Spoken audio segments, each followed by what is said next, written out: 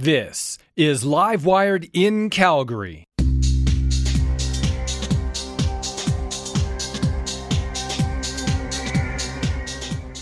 Hey everyone, happy May long weekend and welcome to Live Wired in Calgary. I am Darren Krause, editor at LiveWireCalgary.com, and I'm proud to produce this monthly show with the team at CJSW 90.9 FM and recorded on traditional Treaty 7 land. There are a lot of things happening in the news world, and we're going to hit on a handful this month. Kids are heading back to school to finish up the year, and we're just seeing a fade in the number of COVID cases. We're going to cap off the whole voter list situation and clarify things for you there. There's more news on the Green Line, and we'll hit on that this month. But there's a conversation about the Calgary Stampede still going ahead this summer, and we're going to look at that as well.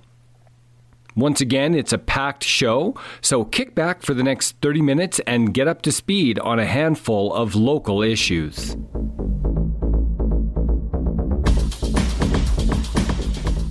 I'm very happy to announce today that all students in kindergarten to grade 12 will return on May 25th to in-class learning as following the long weekend. The education system reset we announced earlier in May has been very successful.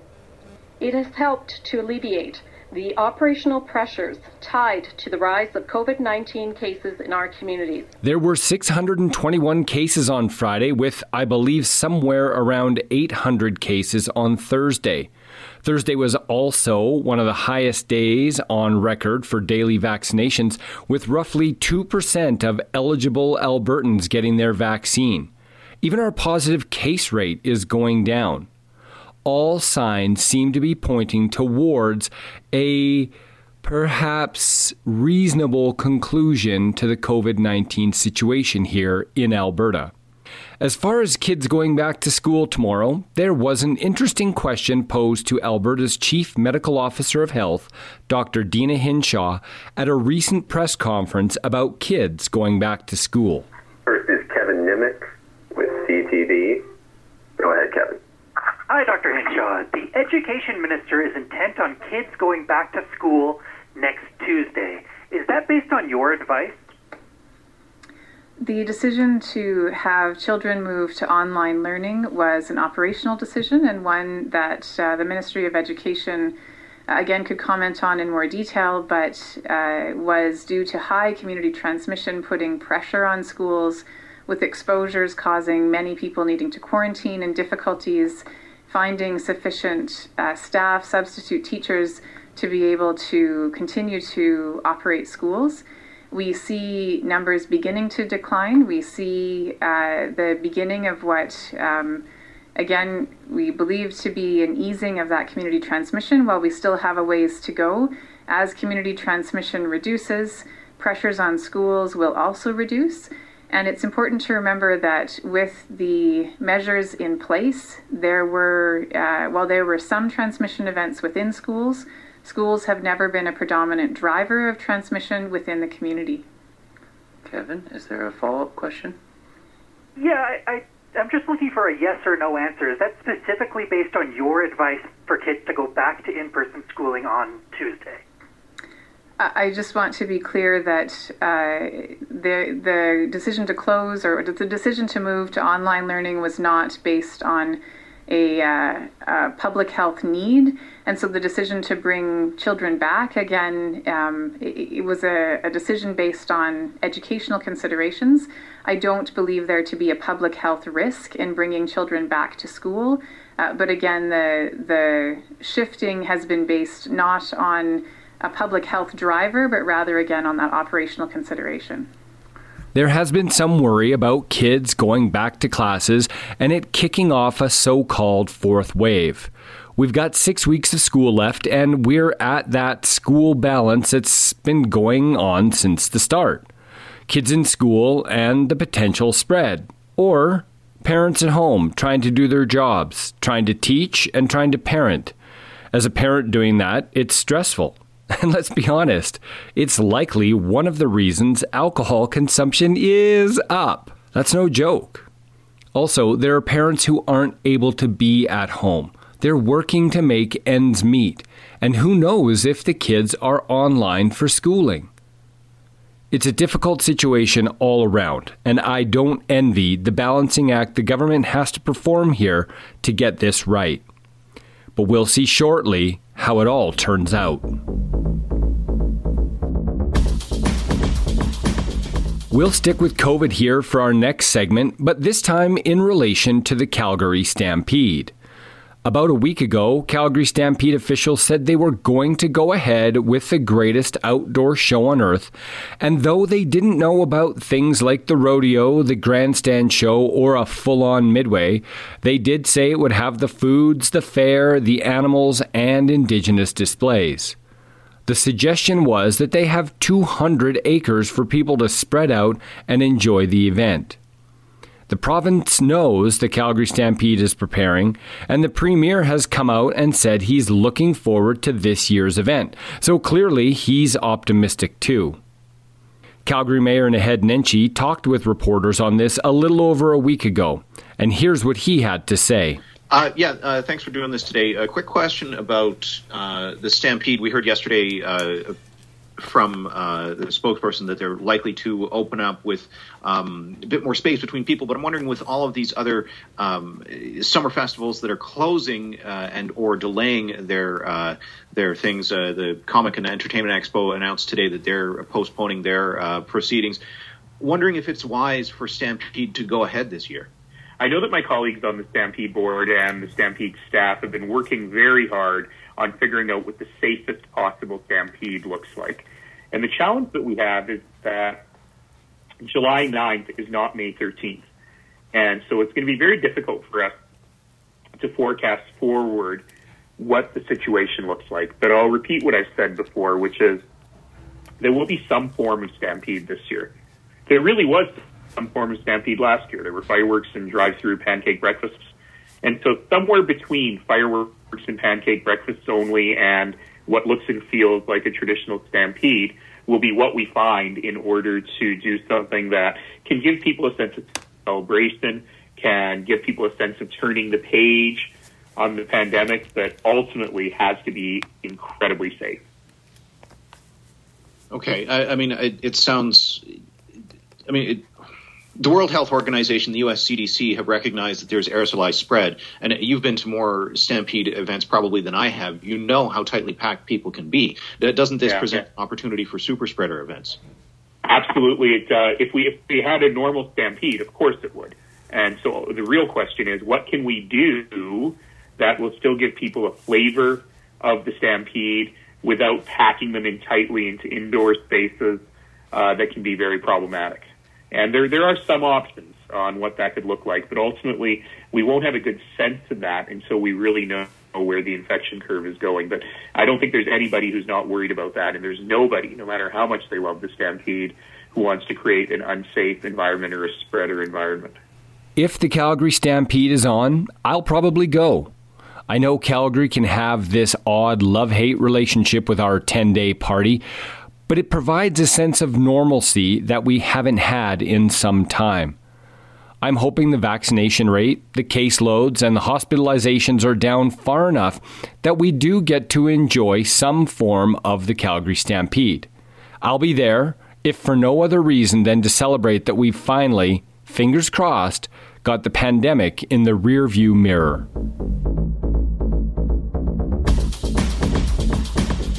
It doesn't look like Calgary is going to produce a voters list for this upcoming municipal election. If you recall, it became an issue after a CBC Calgary story by Megan Grant that brought awareness to the fact that one particular Calgary mayoral candidate would have access to it. It, of course, is the list that's created for campaigns and candidates in order to contact potential voters in a respective ward. So this particular candidate in question has spewed hate, made threats against public health staff, and had a restraining order placed on him and been arrested for it. So it's not the kind of person you necessarily want having the personal information of 600,000 plus potential Calgary voters. This came up last week in the city's Priorities and Finance Committee meeting, and City Solicitor Jill Floan tried to shed some light on it. We'll play clips of the meeting where she explains what options the city has for the voter list. I asked Councillor Gondek to move this one. Ms. Floan, are you with us? I am, Your Worship. Can you hear me? Sure can. Could you repeat, please, what we heard in closed session in terms of the existence of the list, what it would take to make a list, and what our plans are? Absolutely, Your Worship. So this is with respect to a list of electors in relation to the upcoming municipal election, and there is no list of electors that exists or that is being prepared for the upcoming election. In order to prepare a list, direction is required from council by bylaw, and that direction does not exist. So there is no authority at this time to create a list. The election can be administered without a list, and in fact, previous elections have been administered successfully without a list of the electors, and therefore the returning officer is not intending to create a list to administer the election and will not be seeking that direction. Thanks. I understand that the returning officer will be coming back to us in July for some housekeeping things prior to the actual election, but you believe that we can run the election with advance polls and everything without the need for this voters list? That's correct, Your Worship. Okay, cool. Thank you very much. Councillor Gondek, I'll ask you to move this and add anything else if you've got anything else. Thank you very much, Your Worship. I will move it, and I would also like to just ask a couple of questions to make sure public has clarity on what's happening. If I can ask, Ms. Floan, can you tell us the difference between a voter registry and the purpose of that particular document versus a list of the electors, or what we've been calling a voters list? Yes, so the registry is a document that is compiled with extensive information about electors, and that is a document that a municipality creates or is authorized to create under the Local Authorities Election Act, if directed by council to do so, through a variety of sources, including information received from the province. And the purpose to which that registry can be put is to create the list of electors. And so that registry cannot be distributed to members of the public. It cannot be shared with members of the public. It will not be shared with candidates because it is not the legislation does not authorize that. So that registry is only for the use of election staff at the time of election to make sure that they are checking in on who's casting a ballot. Is that correct? In fact, no. That's not even what it's used for. It's used for the creation of a list. So that registry is not used to administer the election either. So what tool do we use to administer the election, or to make sure that when people show up to vote, we have some sort of a list by which to verify them? So there is direction contained in the Local Authorities Election Act, and there is authorization to vote under Section 53 of the Act. And what it provides for is that if there is a list of electors, then one must be permitted to vote. But if there is no list of electors, then there's a number of other steps that can be followed to authorize someone to vote. And it involves making a statement, validating their identity, and then filling out a particular form. And historically, that's been the way that we have administered many of our elections. Well, thank you for clarifying that. So if we do not produce a list of electors, when the public goes to vote, there is no list against which we will be comparing who's coming to vote. It will just be a matter of stating that you're eligible to vote. Correct. Yes, so people will attend at their voting stations, or they will attend at the advance polls, and they will be required to validate their identity through different forms of identification. and they will be required to make a statement indicating that they are who they are holding themselves out to be, that they're entitled to vote, and they will be required to sign a form. Okay, so everyone that goes to vote has to sign a form that they're eligible to vote. Correct. Okay, thank you for that. If I may ask, does the municipality have any ability to disqualify a candidate? No, they do not. So it doesn't look like any sort of voters list is going to be created. This means this election won't have any list generated to specifically track voters. As the city said, they've held elections this way before, but it does raise the possibility of a couple of things. Without the list, there's no specific way to ensure that people aren't voting at multiple polling stations. I mean, they do have to sign something saying that they are who they represent themselves as, but is there a specific way to check that person should be voting at a certain station? Is there a danger that folks can be voting at multiple polling stations? What about the idea of people having to sign something saying they are supposed to be voting? Well, I don't think that this would be a major problem. In some areas, especially after the supper hour, this could create a bottleneck issue with each voter having to sign a sheet before entering the voting booth. Could there be lineup issues, and is this another barrier to bringing people out to vote? I also worry that once the election is complete and in the close races, there will be calls of people not having time to vote because the lineup was so long and they decided to leave. And that's always an issue in these kinds of elections. The list is also not being made available to candidates so they can contact potential electors. Some have said that this is a problem. Others have said it's not a problem if it's keeping the list from those trying to inflict harm on others. Either way, it's a rather unfortunate circumstance that we have to be in this situation at all.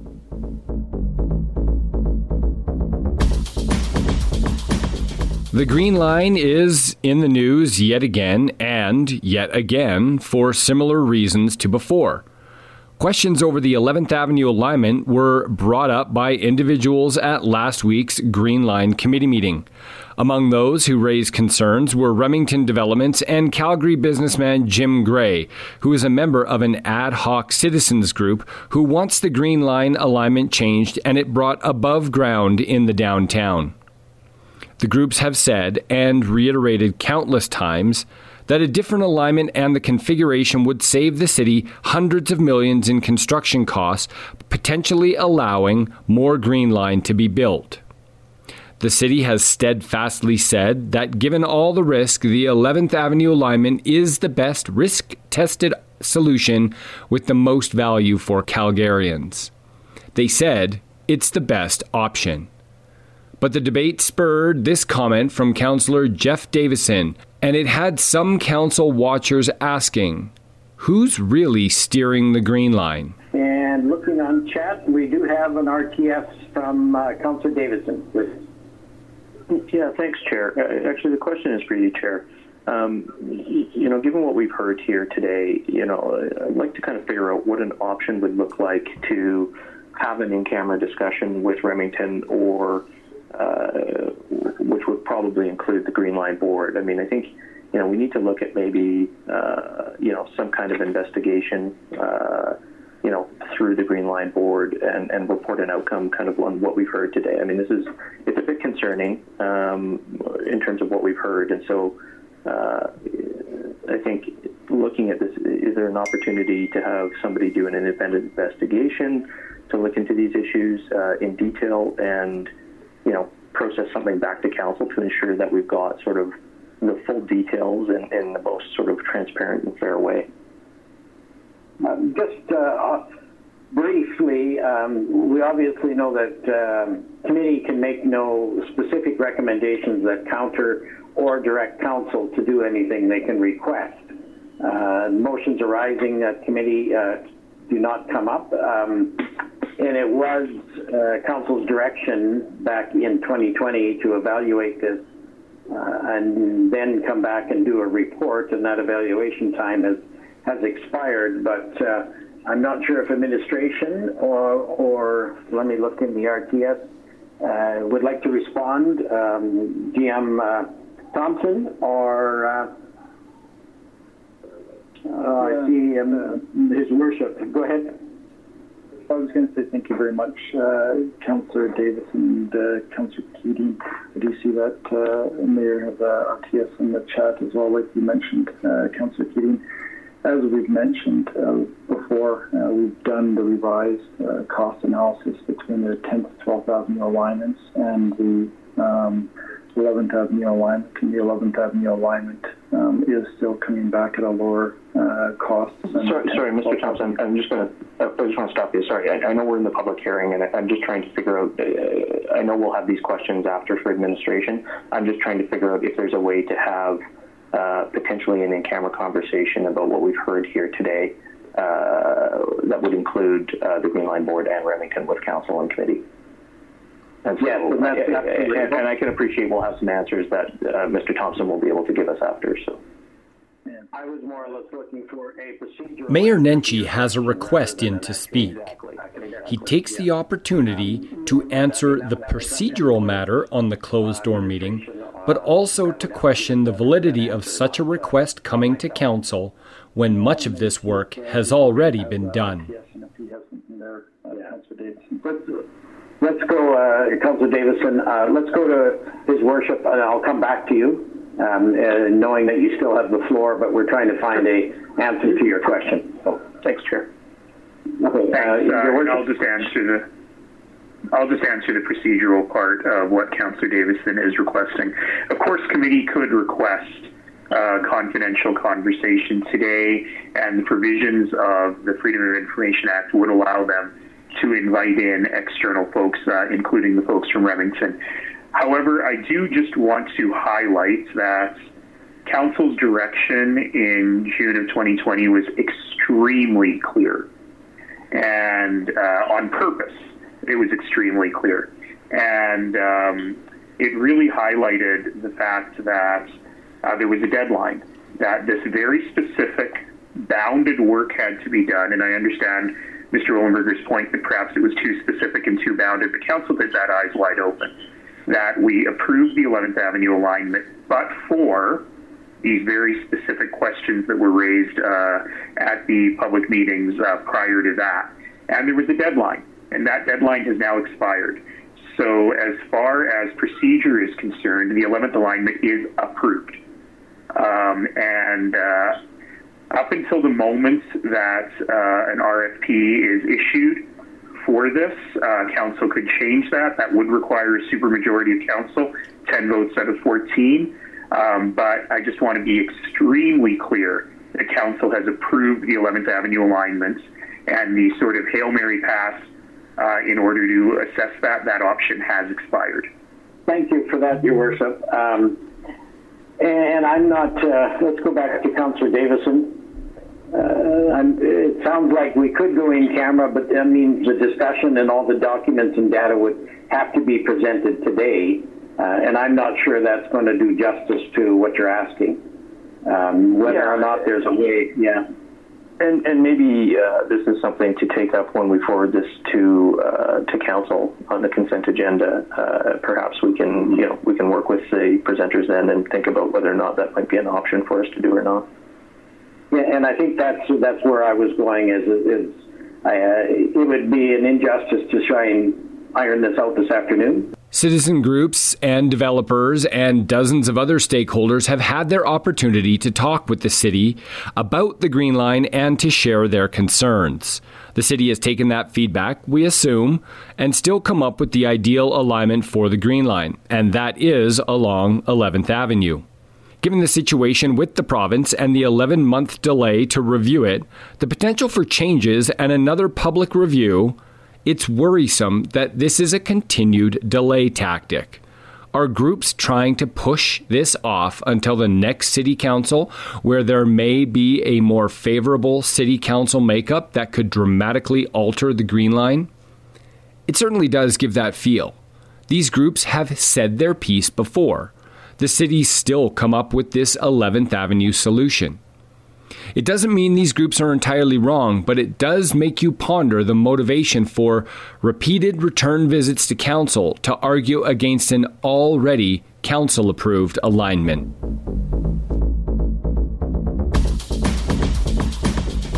We have a few moments here to touch on a situation that drew criticism from Calgarians. Last weekend, there was a pro-Palestine rally through downtown Calgary. Initially, Calgary police said they and the organizers expected roughly 200 vehicles. It ended up there were more than 1,000 vehicles that showed up for the protest. Mid-last week, the Calgary police issued a media release stating they were expecting to issue roughly 100 tickets as a result of the event. The Calgary police were very clear to point out that the tickets were the result of traffic violations in the area, including people hanging out of windows and sunroofs and the like. The Calgary police tickets triggered a flurry of responses. Most of the responses that came in pointed to the fact that tickets are rarely issued for the hundreds attending anti-mask rallies in Calgary. Some respondents suggested that people pay closer attention and that these were traffic tickets, not public health tickets. That's where the irony of this begins. We've had anti-mask protests for months now, with few tickets being doled out to anyone participating. They're mostly protesting in front of Calgary City Hall or walking downtown Calgary. No vehicles. Police said that they were able to collect evidence of the traffic infractions at the pro-Palestine rally through traffic light cameras, dash cams, and body-worn cameras. It's believed that due to license plates being visible, ticketing was made easier than doing so against individuals, those attending the anti-mask rallies. All of the infractions are illegal, traffic or public health. Because the pro-Palestine organizers tried to put together a COVID-friendly rally with easily identifiable vehicles, they were easier to tag for tickets. It doesn't make much sense from this perspective. Illegal is illegal.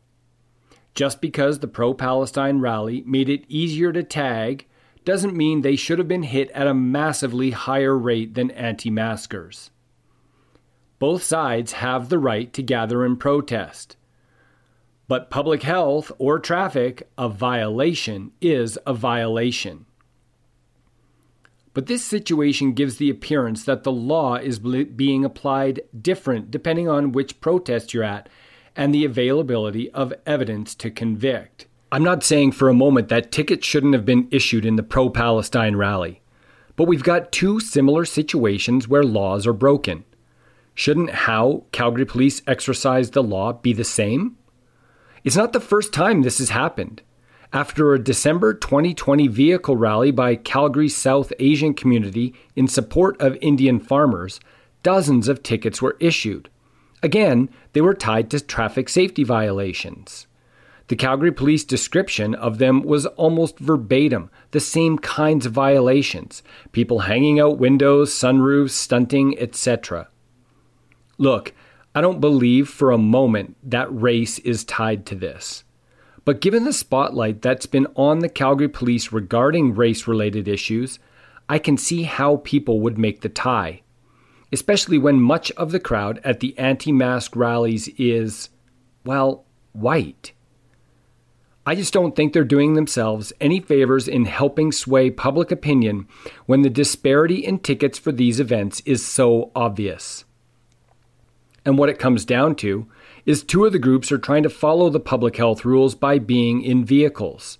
The other group is just trying to break the law, period.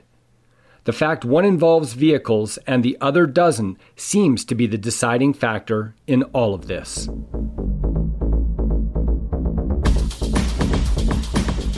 That's it for another show. The next time we talk, summer will be here. We'll probably be into an unfurling of public health measures, and perhaps we'll have more news on the Calgary Stampede.